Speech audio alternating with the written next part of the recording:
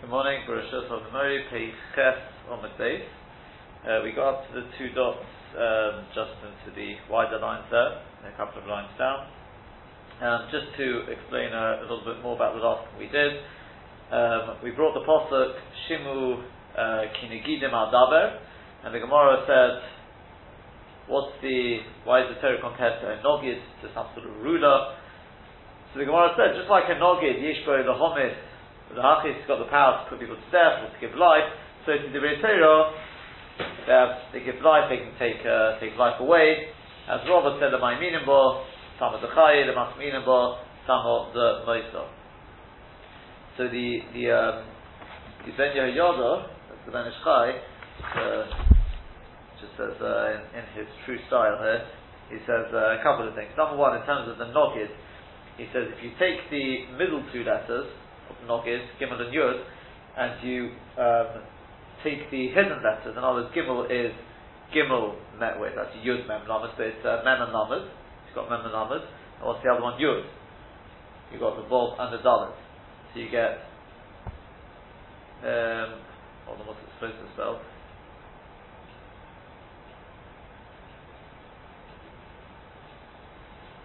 What is it? Sorry, not the middle two letters, sorry, the first two letters, Nun and Gimel. Sorry, right. It's supposed to mind meaning ball, the right side of it. It doesn't say that, but it's the right side. Nun and Gimel. So Nun is Vav and Nun, right, that's the hidden two letters, and Gimel is Mem and Lamed. So you get the letters of Moloi. Moloi is like an inn. It's a place of Menucha, as in like the Pasuk, Ki B'Tzel Shaka Yis Leinon. He says that's what gives life, is Menucha, etc. That's on the right side. If you go to the, in fact he brings, I think the Radak, the Seilash Rosh, the Radak, he brings this idea of Plino, Shena, and all these sort of things. So that's the Nun and the Gimel. The Yud and the Dalet, you get Vav Dalet, from the Yud, Vav Dalet, and from the Dalet you get Lamed Tov, which gives you the word Dalus, an expression of being poor, which is obviously of Misa, you say Oni Choshuv Kameis. So he says, you see this idea in the word Nogid, that's, as I said, true Ben Ish Chai style, or perhaps even more so is the Mayim Minim-bo and the Masminim-bo. He says that Torah is called Oz, Oz, right? He says if you read it from right to left, you get the word Oz. Hashem Oz Le'ama Yitain. So that's from right to left. It's Oz, it gives life. He says if you go from left to right, you get Zol, as in to tremble, to move. He says that refers to Misa. Misa is, as I'll say at the time when the Malach HaMov was present, so the person trembles, etc. And then he goes on to explain to Alpi Nista. So that's that. Let's continue on with the Gemara now. Omer Rabbi Yeshua ben Levi. Omer Rabbi Yeshua ben Levi, my desir, what Pshat and Posuk, Tzeror Hamor Doidili, Bein Shodai Yonin. What does it mean in Posuk when it says a bundle of mir? Doidili, my beloved is to me, Bein Shodai Yonin, between my breasts, he will lie. Omro Knesset Yisrael L'Kanat Kodesh Baruch Hu. Knesset Yisrael said before HaKadosh Baruch Hu, Rebbeinu Shalom, Afal Pi Shemitzar U'Meimerli, even though, the way Rashi explains it is, following the Chet Ha'egel, you took my crowns away, you took them away from me, you caused me pain, you, expression like take it, bring down, Doidi, nonetheless,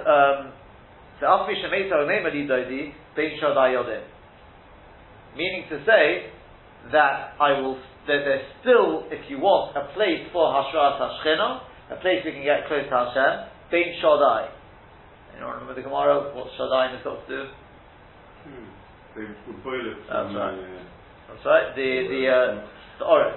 The Orem was boiling in the Gemara. In Yom comes a couple of places, but sorry? That's right. So it says they stuck into the Poroches like a Shaddai.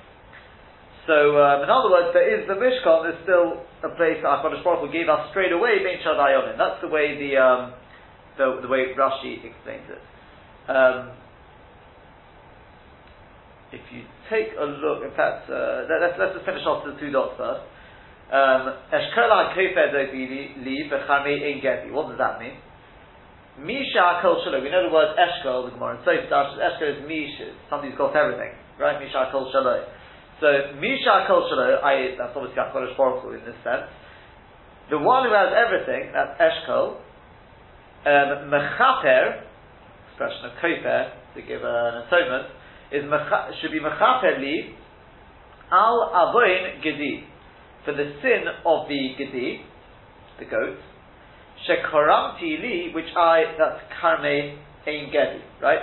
Ein is like avoin, gedi is gedi, and karme is an expression of gathering, which I amassed for myself. Which the Gemara just clarifies. From where is it? Mashma, the high karmi. That expression karmi is lishma the machnish, was an expression of gathering together. So on Mazutra, related Rav Nachman, Kedistan, as we learn in the Mishnah, kisei shel koves shekorimim alovet hakedim. The kisei of the koves is basically it's a special kli that they would put all the clothes on and then they'd smoke them with to make them smell nice. So it had holes in it and the smoke would go up through it. But that's the expression shekorimim alovet hakedim, which obviously apparently means is to gather all the clothes on top of it. So there you see this expression. We've had this already in the Masechta. You remember? Maybe anyone? Where this expression, it was only sort of derech agav. Derech agav, and the Gemara brought it this. It says that Nebuzaradan on left the Kerimim and the Yogavim. Right, he left over the Kerimim and the Yogavim. The Gemara says, what are the Kerimim and the Yogavim? So the Gemara was in Chazor recently, that's why I remember this, but is that the Kerimim are those who will gather. The Yogavim is an expression of pressing, the people who will get the, what's called the Chilozen and squeeze his blood out. And the Kerimim, the Gemara says, are those who are going to gather for him.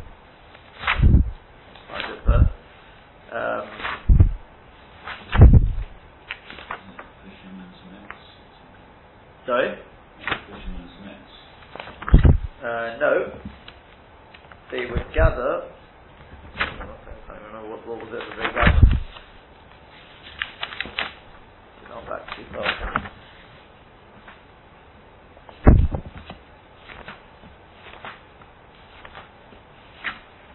Here we go.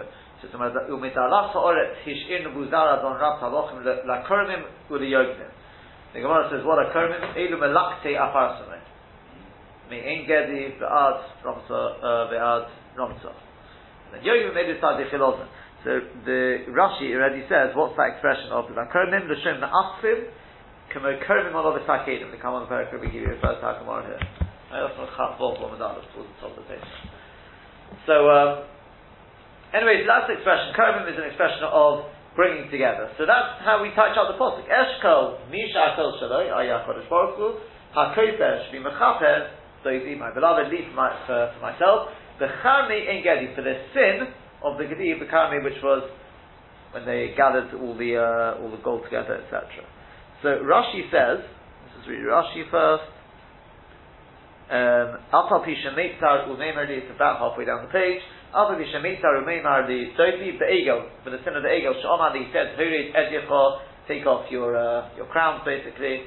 Bein Shadayolin, nonetheless, Bein Shadayolin Omar, he says, HaKadosh Baruch Hu says, Miyad, straight away, Lassis Le Mishkan, to make a Mishkan for him, Lichyos Mitzum Tzemes, Shechinot, Bein Shnei Abadim, the his Shechinot should be exact, should be between the two Badim, Sheniru, B'migdash Rishon, which appeared in the first Beit HaMikdash, Kishnei Shadayim, like two breasts, Dochakin, pushing a bolt in and sticking out the Poreches of the Poreches Shekeneged HaPesach, which was opposite the door. Ein Gedi means avoin egel, the sin of the egel, shul min behema, which is a type of behema. Rashi's got a problem there. What's the gedi got to do with the egel? Yeah, they're two different animals. So he says, the gedi is just an expression of an animal, and we borrow it for the sin of the egel, which obviously is, that's the way Rashi explains it. We'll come to another pshat in a second. Loshen acher, that Rashi himself gives another pshat first. L'shen avodah zorah, it's an expression of avodah zorah. Ha'orchim lagad shulchan. They arrange for a gad, that's Avodah Zarah, a table. Okay, so Gedi you do find as an expression of Avodah Zarah. There are other explanations, as you can well imagine, as to why it's called a Gedi. The Ben Ish Chai gives quite a few here. Number one, he says that when Moshe Rabbeinu tried to intercede, that he didn't intercede after the Chet HaEgel, so HaKadosh Baruch Hu said, Solachti kidvorecho. But nonetheless, despite the fact that HaKadosh Baruch Hu said, I will forgive, it says, etc., etc., that basically, whenever in future they're going to be punished about something, there will be a certain amount and certain elements of punishment from the Chet HaEgel. So therefore, the sin of the Egel, Hashem says, Salachti kidvorecho, in Tzad Echad, HaKadosh Baruch Hu knocked off the vast majority of the sin, and therefore it went from being a behemoth gaso, if you want, to a gedi, which is the connotation of a behemoth dako. Okay? It's just a way of saying that the egel, which is a bigger animal, was downgraded to a gedi because Hashem says, but nonetheless, it is still there somewhat, as Hashem said, I'm going to gradually sort of pay off the punishment throughout the generations. He says also, Gedi is also Gematria Tov, and he says that ultimately, he says the reason why it was Tov, it brought about Tov is because of that Gemara and Avodah Zorah we referred to on Daf Daled there, that it taught the world the power of Teshuvah for a Rabbim. He talks about that as well. I think he's got one last pshat. So this is once again his Ben Ish Chai style is. He says that if you look, you'll find that with the Chet HaEgel, it talks about the hands 3 times.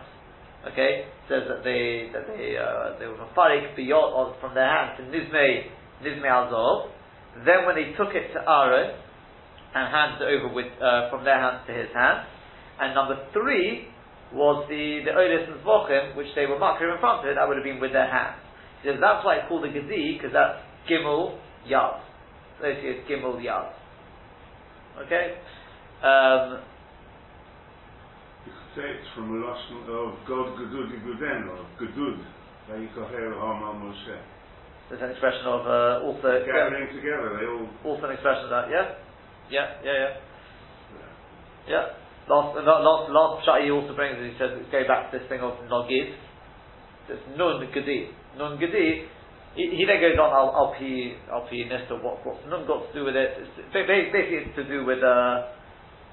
He basically explains what the nun was knocked off because and you were left just with the gedi. From the nogid, they lost the nun. If you want the nun shari bina, we know there's 50 shari bina, so that was knocked off. Okay, whichever shot you want to take, you get the idea. The gedi is in some way refers to the Chet HaEgel. She'kormim olov. So Rashi says she'kormim olov. She'ma'afsin olov, that they gather on it as habegodim the begodim. V'hudaf arucho. What exactly is this kitei? It's a long board with many holes. They put the spices underneath it, and then they put it on fire, right? And it smokes. And the kelim, we had this in brachos with a mugmar through the holes. Lishna the mechnish karasina is an expression of mechnish, i.e. gathering together. Fine, that's the Gemara. So let's add one little thought to this. We said so even though but the Ben Ish Chai says, he goes on completely al pi Kabbalah, but I just want to take one nakuda before he does that. And he says something very, very sweet. He says, Bein Shodai, he says, if you take the otios between Shodai, so in other words, from Shin to Dalet, what letters do you have? You have Tov, Aleph, Beis, Gimel. That gives you the Gematria of 406. Then the letters between Dalet and Yud, so you get Hey, continue from Dalet to Yud. So Hey, Vov, Zayin, Ches, and Tes. Add that together, you get 35. So 406 plus 35 is Gematria Emes. Okay? He then goes on and explains what's Al-Pi Kabbalah, what's that got to do with anything. But Bein Shadai, he points out, is an expression of Emes. So I thought to myself, you could just, without going into his Alpinista, Alpinegler, you could say the following. HaKadosh Baruch Hu says, or after the Chet HaEgel, the Mezanah, that's the complete opposite of Emes, obviously, as we can, lack of faithfulness is obviously the opposite of Emes.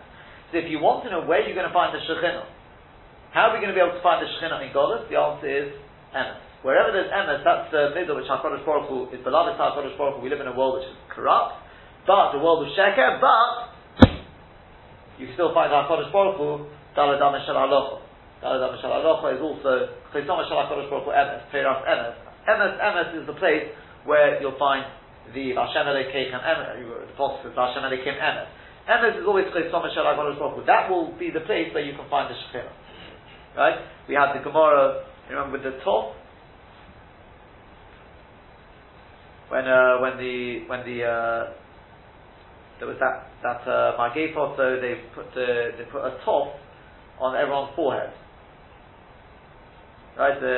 Some had the top shel diyon, some had the top shel dam. The idea was that the tzaddikim shouldn't be affected by the time.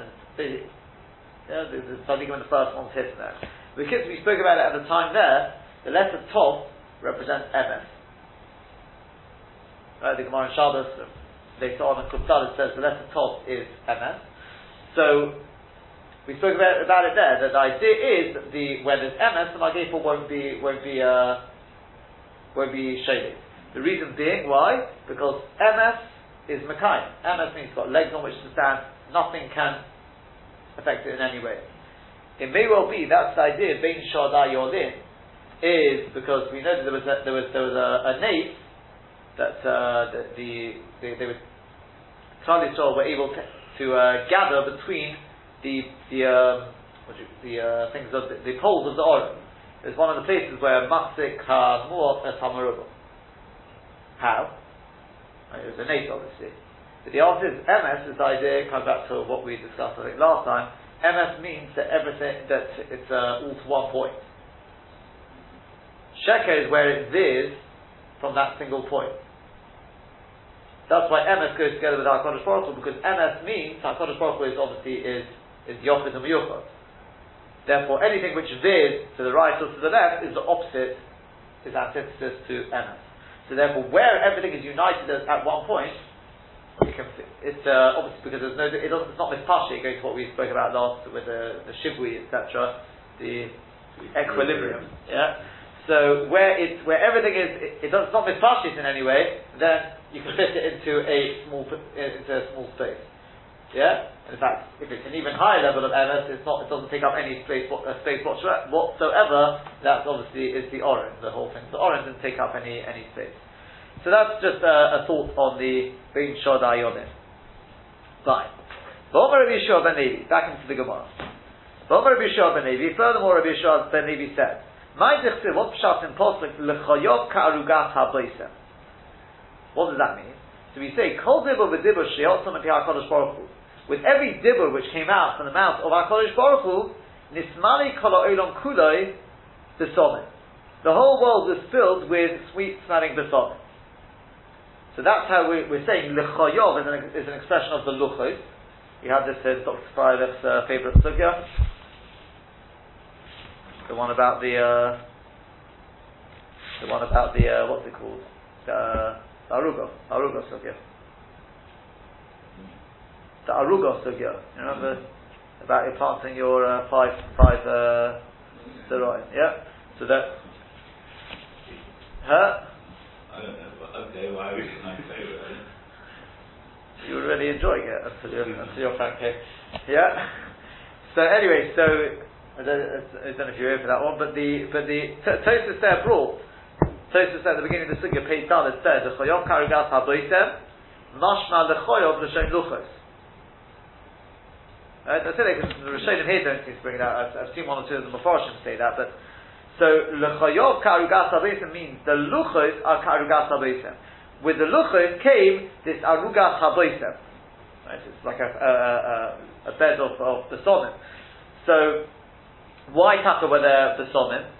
So the Ben Ish Chai says because Chazal say that chamro v'rechi pitchim, that wine and besonim make people give them pitchos, give them intellect, right? Make them clever. So he says therefore the world needed to be filled with besonim in order that Klal Yisrael should be able to be masig the deeper intent in every dibur. Right? Because remember, every dibur wasn't just a single dibur. Every dibur has many mitzvahs attached to it. So Sadiq says all 630 mitzvahs can be found within the Aseret HaDibros. Yeah, as I think we've probably mentioned in the past, there are 613 letters in the first. I think it's the first of the Aseret HaDibros. Count it up, but I once cancelled out to somebody else to discover that, but I think somebody told me the Balaturim pointed it out already. So I thought I'd gone on to something new there, but apparently it's already been counted up. Second one, not obviously, but I think it's the first one, 613. So you've got all these 613 mitzvahs can be found somehow in the Aseret HaDibros. But aside from that, we know Tilim Shel Halacha. So the kids, you can well imagine that Klal Yisrael had to concentrate and needed great and deep intellect in order to be able to understand it. So therefore, HaKadosh Baruch Hu filled the world with Pesomim at the time of each Dibur. So the Gemara says, okay, the Chivin Shemidibur Rishon Ismali. So once the world was filled with the first Dibur, right, the Pesomim from the first Dibur, so Dibur Sheni Lehechon Holach. So when it came to the second Dibur, where did the Pesomim go? Now, doesn't have to go anywhere. Pesomim don't actually take up any space. I mean, it's just rare. I mean, in other words, in which way would it be noticed? If you got such an overpowering smell to start with, whatever the smell was, so what difference is the second one going to make? So it says, what does it say? So Lehechon Olach, so Hotzi HaKadosh Baruch Hu HaRuach, HaKadosh Baruch Hu brought out a Ruach, and did what? From his storehouses, and he moved away. Come on, move on. That's the first Pesomim, and he took them off to Gan Eden. Shenem, as it says, Rashi says he took it off to Gan Eden. Shenem, it says, Tifsosov Shoshanim, no Tifos Morobeh. Al Tikrei Shoshanim, don't read it as Shoshanim, Ela Shesh Shonim. Okay, which the Maharshal says here is an expression of Shinui. It's an expression of there's a change. There's a change of the guard, so to speak, about it. But that's the basic idea. I don't know if you've got to say that, but that's the way he learns it. Yeah? Because Mor Over means the Mor was passed on. Come on, move on, and we need room for the next one.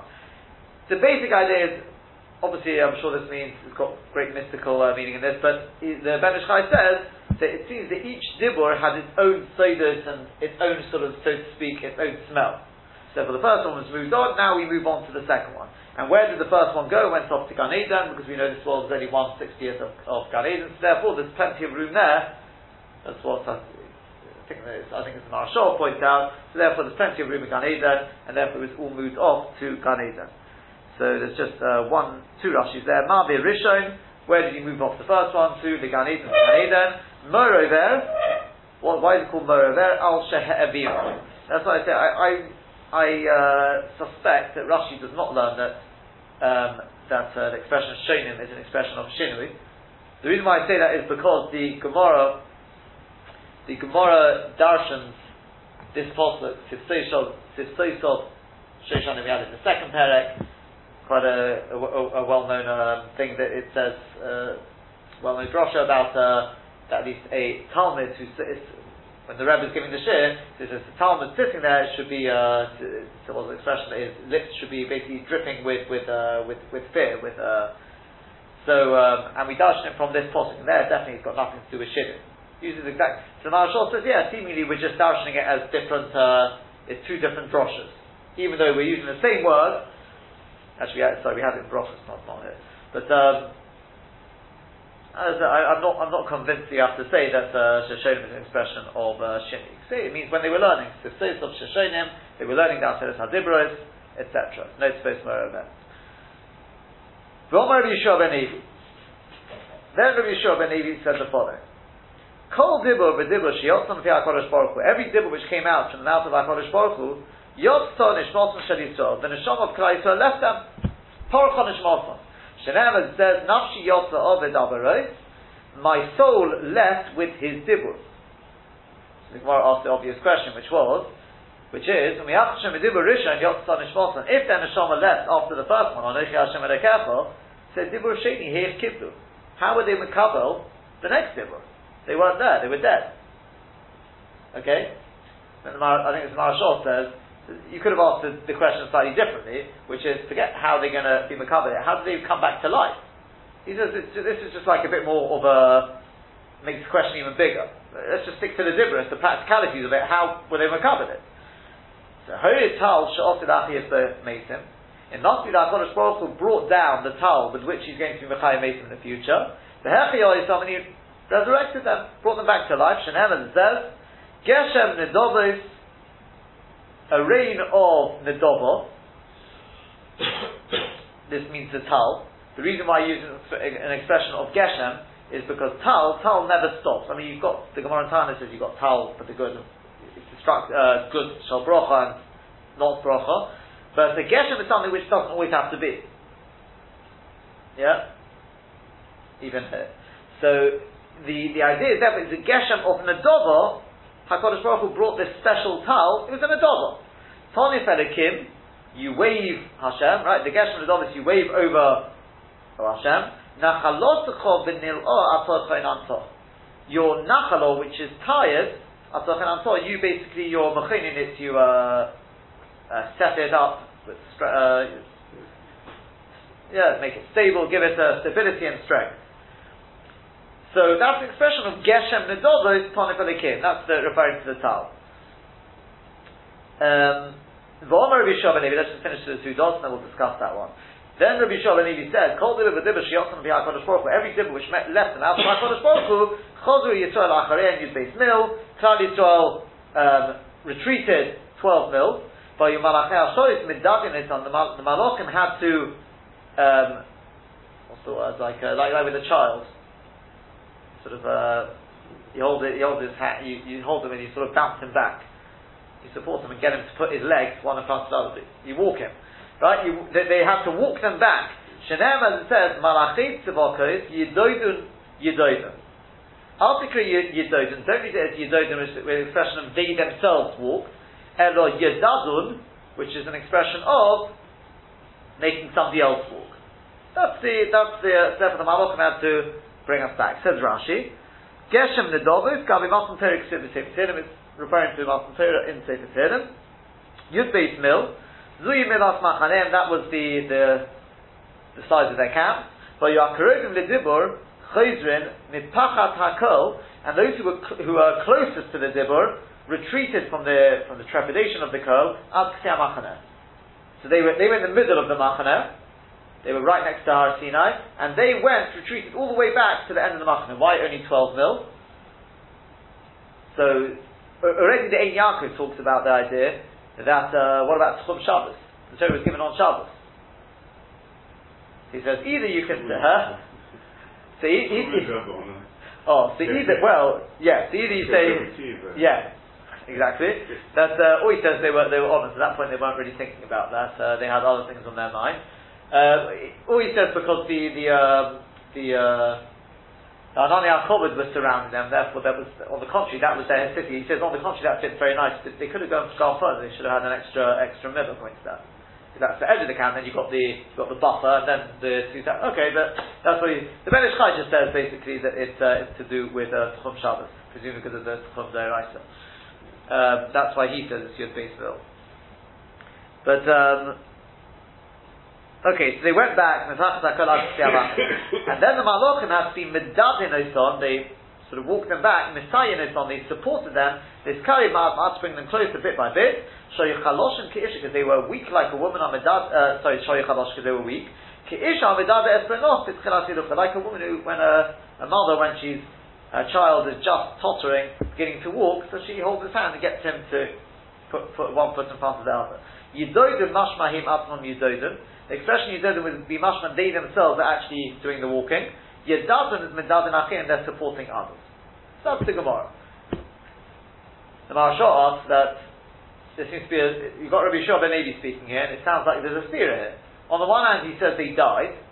The other one says that they moved back 12 mil and had to be brought back.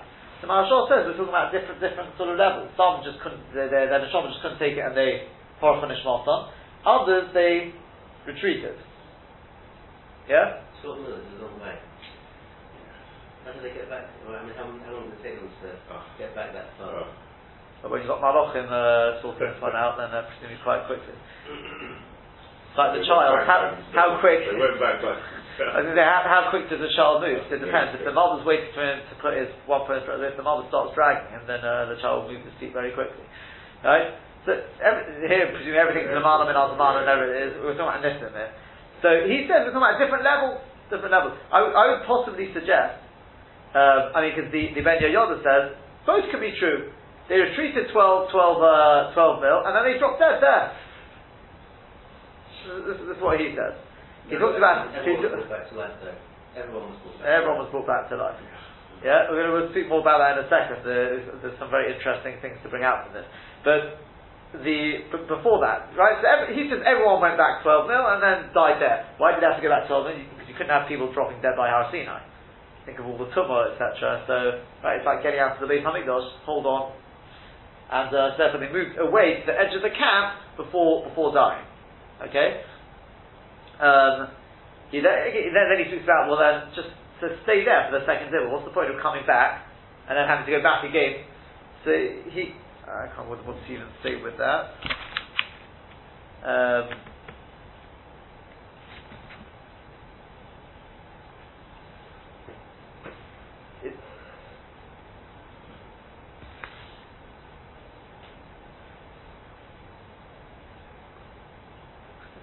I think he talks about that. Before just coming to that, you could say, especially if you say with both of it, is because this, to a certain extent, is actually, depending on how you understand Yotzon Ishmosam, is not because they're out of the Pachas. You could say it's out of the Pachas, but there's another possibility why Parachon Ishmosam. Why Parachon Ishmosam? It was the lung. The Neshama saw the Shekhinah, it heard Hashem's voice, and it just, like a magnet, went straight back to HaKadosh Baruch Hu. Their guf didn't get in the way. The guf didn't get in the way, and therefore Parachon Ishmosam means that was a lung. Going back 12 mil represents Yiro. The Pacha they had, rushed to the Pacha, so they retreated 12 mil.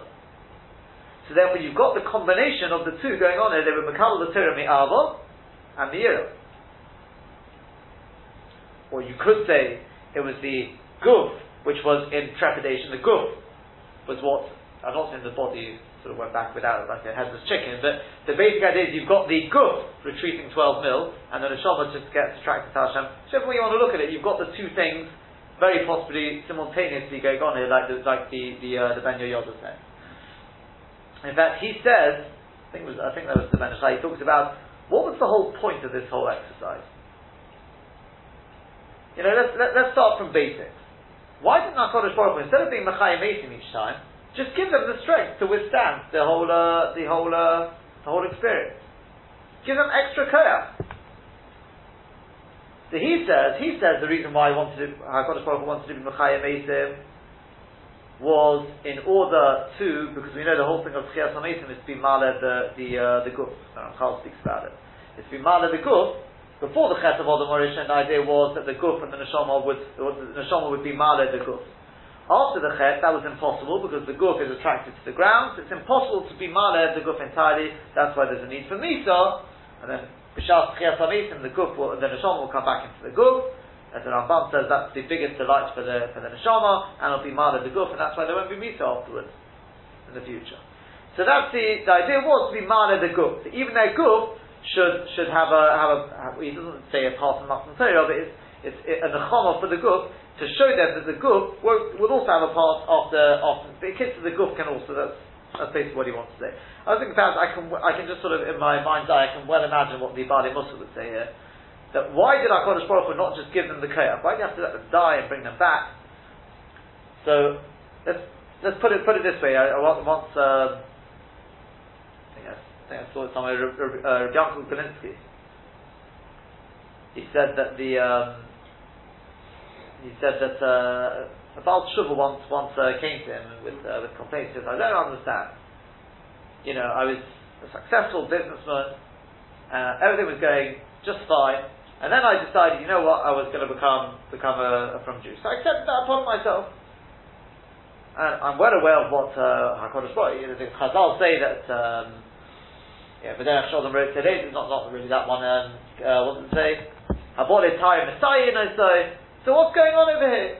Ever since I accepted it upon, everything has gone sour. Anything I try, everything just seems to go against me. He was completely fed up. So Rabbi Yaakov says he for once was lost for words. I think he was young at the time. Right? He didn't know what to say to the person. So he took him, if he didn't know what to say, so he took him to the Chazon Ish. So the Chazon Ish took out Gemara in Yoma, And the Gemara in Yuma there says, brings this thing, Habor L'Tayim B'Tayinus, and Habor, somebody with Habor L'Tame, Pesachim Lo Pesach. And the Gemara gives a moshel. A guy who sells perfume, actually perfume and this naphtha, whatever it is. So he says, when somebody comes into the shop and wants to buy the nace, this bad smelling stuff, he says to him, look, the kelim over there, it's all over there, be my guest, go measure it out for yourself. But when the guy comes in for nice smelling perfumes and the somnim, he says to him, Hamtini, wait for me, I want to come as well. Right? Wait for me, I'm going to come and help you do it. So I'll also get some of the... So that's the idea. Habor L'Tame, Pesachim Pesach. They open the door, they say, there's the door, do whatever you want. I'm not getting involved. But Habor L'Tayim, Messiah Netanel. So Chazon Ish asked them the following question. He said to Rabbi Yankel Galinsky, he said, tell me, when you bring a moshel, the idea of a moshel is not just, some people think it's just to make a share more interesting. The point of the moshel is supposed to bring out something which you wouldn't have, which you don't see from the nemshel straight, without the moshel you wouldn't have seen it. Is, what is the moshel added to what the Gemara has already said? The Gemara has already said, what is it added? Chazon Ish answered, he said two words. Hamtendi. Hashem says, wait for me. Habor L'Tayim Messiah says, doesn't mean right from the start. Hashem says, wait for me. I'm coming to help you. So he said to this Baal Teshuvah, he said, I guarantee you HaKadosh Baruch Hu is going to help you. He may still be testing your commitment, like with a ger. We test how sincere, and then once we can see the sincerity, maybe that's the reason why Hashem said Hamtini. I don't know if he said why, but Hamtini, wait for me, I'm going to come and help you. So yes, the going is tough at the beginning, maybe because Kolach Chol is cautious, whatever the pshat may be, whether it's Hashem is testing you, but I guarantee you, give it time, stick at it, HaKadosh Baruch Hu will help you. That's Hamtini. So over here, I could just well imagine the Bali Musa saying that's the idea. HaKadosh Baruch Hu wanted to teach us a lesson. Sometimes learning Torah doesn't come so easily. It's hard, and it comes with sacrifices, and things don't seem to fit in with it. So therefore, B'dafka, at the time of Matan Torah, they died, everything seemed to be going, this is supposed to be the Torah Chaim, and look what's happening to everyone. The idea is, but HaKadosh Baruch Hu, there's one thing, even if it looks hard and it's not going well, I guarantee you, Hamtani, HaKadosh Baruch Hu will come, be Mechayim Eisim, HaKadosh Baruch Hu will bring them back to life, and on the contrary, Mechayim Eisim is Kakos and Shanela, with new invigoration, new lease of life, etc. That's the basic idea. Not to give them strength right from the start, that means you're getting everything easy. No. You put in your kayach, things will go completely, you're completely sapped to your kayach, HaKadosh Baruch Hu will then come and help you do the rest. You see this throughout. So Moshe, when setting up the Mishkan, Moshe said, the people tried, they couldn't do it, they brought it to Moshe. Moshe said, well, what am I supposed to do? So Rucham Shmuel speaks about it. HaKadosh Baruch Hu said to him, you try. Moshe said, it's ridiculous. Hashem said, you try. So he did. And it went up. You didn't ask because of Moshe? No, it didn't. Hashem said, you just do your best. Give it your all, and I'll do the rest. You've got to get it your all first. This week's Torah, in fact, is another classic example. I think it's also, again, another example of Chaim Shmuel that says, Bas Parah, she stretches out her arm. And what was she thinking? Did she honestly think that her arm was going to, according to one shift, 60 amas? It's about your base mill being an eighth. I mean, this is 30 meters. Yeah, 60 amas is about 30 meters. Did she honestly think that was going to happen? The answer is no. You have to do your part. Stretch out as far as you can. Leave the rest to Hashem. Even though your measly little offering is actually not going to is really doing absolutely nothing. Let's be honest about it. HaKadosh Baruch Hu just wants you to do your part. So Hashem says, give it your all. But if he's dead, the way say it doesn't mean made this up. It means literally just give it your all. Give it your all, and then HaKadosh Baruch Hu will effectively be Mechayim Eisim. That's perhaps a message in why HaKadosh Baruch Hu did it in this way. But the Ben Yehoyada, I think this picks up on something here very, very interesting. You know, there's a shaila, there's absolutely serious shaila. Somebody who comes back to life. Let's say the way he puts it, the Chidah, he brings the Chidah has the shaila Evan Ohez Simon Yudayin there in Birkei Yosef. What happens if a Novi brings his Machayim Eisim? Do you say the person is Kikos and Shanolas? Or do you say, no, the fact that he came back to life is a symbol he was never really dead? And you would say, who cares? It's major enough Gemina. what's going to be the nafkamina? Can his wife go and marry whoever she wants? Do they have to have a new kiddushin? Yeah? There's other nafkamina. All these sort of nafkaminas, what happens? And you may think, okay, what's this got to do with us? It's a serious question they speak about is somebody who is resuscitated. Also, how do you look at that? I once heard Moshe Spitzer gave a share on this. He's a doctor, and I remember after the share, from doctor goes over to him, and the conclusion, as we'll see, probably more tomorrow, but is that it's not really considered, the person's not really dead, so we don't have to get too worried about that. The doctor went to him afterwards and he said, it's not true. He said, medically, the guy is absolutely dead. If he comes back to life, he's got a new lease of life. He's not brain dead yet. Huh? He's not brain dead yet. Okay, well presumably not. So he said, medically, the guy is absolutely dead. Now, obviously, the guy was getting the wrong end of the stick. It's got nothing to do with medically. We're talking about halachically. Yeah? How does the Torah view such a person? Is it a simon? You could go even further. This is resuscitation. But then you get people who are absolutely clinically dead. And it's an absolute, bringing this in that book there, they talk about, you get these with people, I think through the army and things like that, they've had these stories. That's right, they actually see, they talk of their experiences. And people who have been interviewed about it, they've seen, they come back and tell us some of the things which are going to actually happen. That's one of the proofs they bring for life after people who need it. So, such a person, he's clearly dead. Now, how do you view that? Another nafkamina which I discussed with my children, because I had open heart surgery, where they stop the heart beating and they oxygenate the blood through a circuit. You're not alive there. The biggest nafkamina they were worried about was the Yerusha.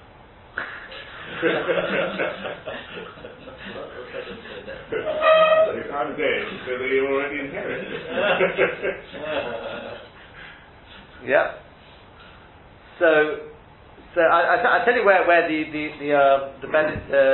Chidov, so it's quite a famous Gemara in Megillah with the Rabbi Zera when they had the Purim Suda together. So Rabbi Zera. And they had the Purim Suda, and they got drunk, and one of them got up and shefted the other. Next year they said, how about it again? Someone says, how about not? Right? It's not every year. But it was Chiyas HaMesim. There's all sorts of nice shots said on the Gemara what it means. But the Posh Pshat is, it was Taka, okay, so it's Chiyas HaMesim. He said, so I think it was Rabbi Zera's wife, so she's Taka, needs a new Kedusha. So I'll tell you, the Chidah, he wants to bring a raya from a Gemara, it's a Yerushalmi, which he says no one really takes any notice of la halacha. But that is if a person says this should be a get, similar to the case you find in the Bavli. The Yerushalmi in Gittin, Perek Mishach, to halacha. Given there he says, person who says me'achshov im lo boti, this should be a get from now. Should work from now if I don't come within 30 days or something. During the 30 days, the guy dies. Does she mutera straight away or not? So Rabbi Yossi says there, Asura linoti, she's forbidden to get married, because Ani Omer I say Nasu lo nisim v'choyim. Maybe nisim had happened and he came back to life. Now, says the he's well aware the Chidah says, L'maita, we're not cheshish for that. Yeah? We're not cheshish going to come back to life. But one thing you do see from that Gemara is, and let's say he did come back to life. So what? He was dead. So his wife's muteris anyway. Elamai, what do you see from that? You see that if Lu Yisir, a person died and then came back to life, his wife is still married to him, and therefore she's an Eshet Ish.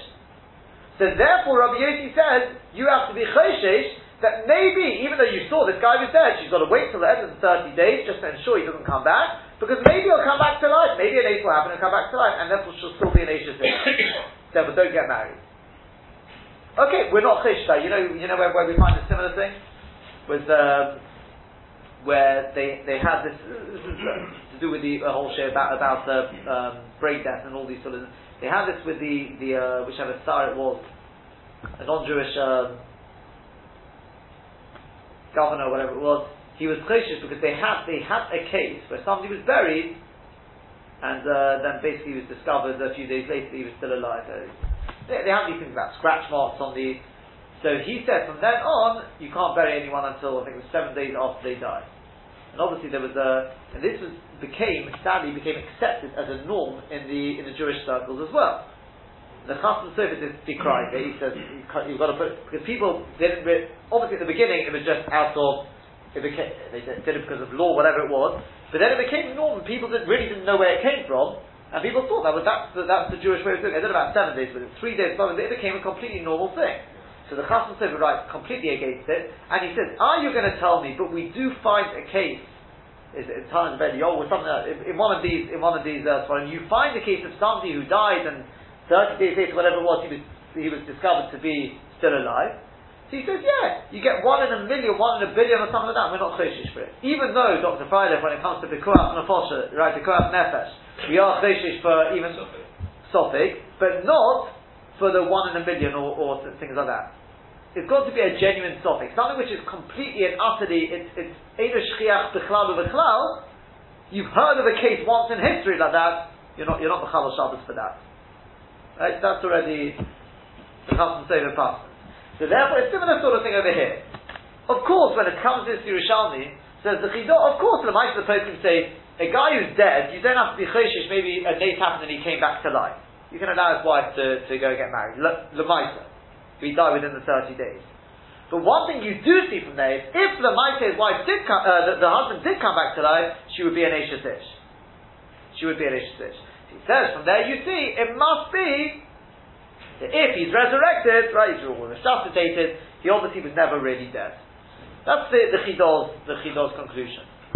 The Ben Ish Chai says you see it from our Gemara. He says, Klal Yisrael, they all died here. They all came back to life. Yeah? So, if they all came back to life, he says, if you're going to say Kikos and Shenolad, so then they surely have to remarry their wives. You don't buy it. Shuvalochem La'alechem. Yeah, Shuvalochem La'alechem, they all went back, and the Gemara says Shuvalochem La'alechem, their wives became pregnant with a Banzov. You don't find anywhere that they had to get remarried. Moreover, Moshe Rabbeinu, the whole thing with Moshe, he says, granted, Moshe probably didn't die. Moshe was on a different darga. But probably his wife, Zipporah, did die. Yeah? No reason to assume not. So if she died, then what's the whole thing with Moshe and the whole thing with Miriam saying to Aaron he was Polish from his wife? He had no one to be Polish from.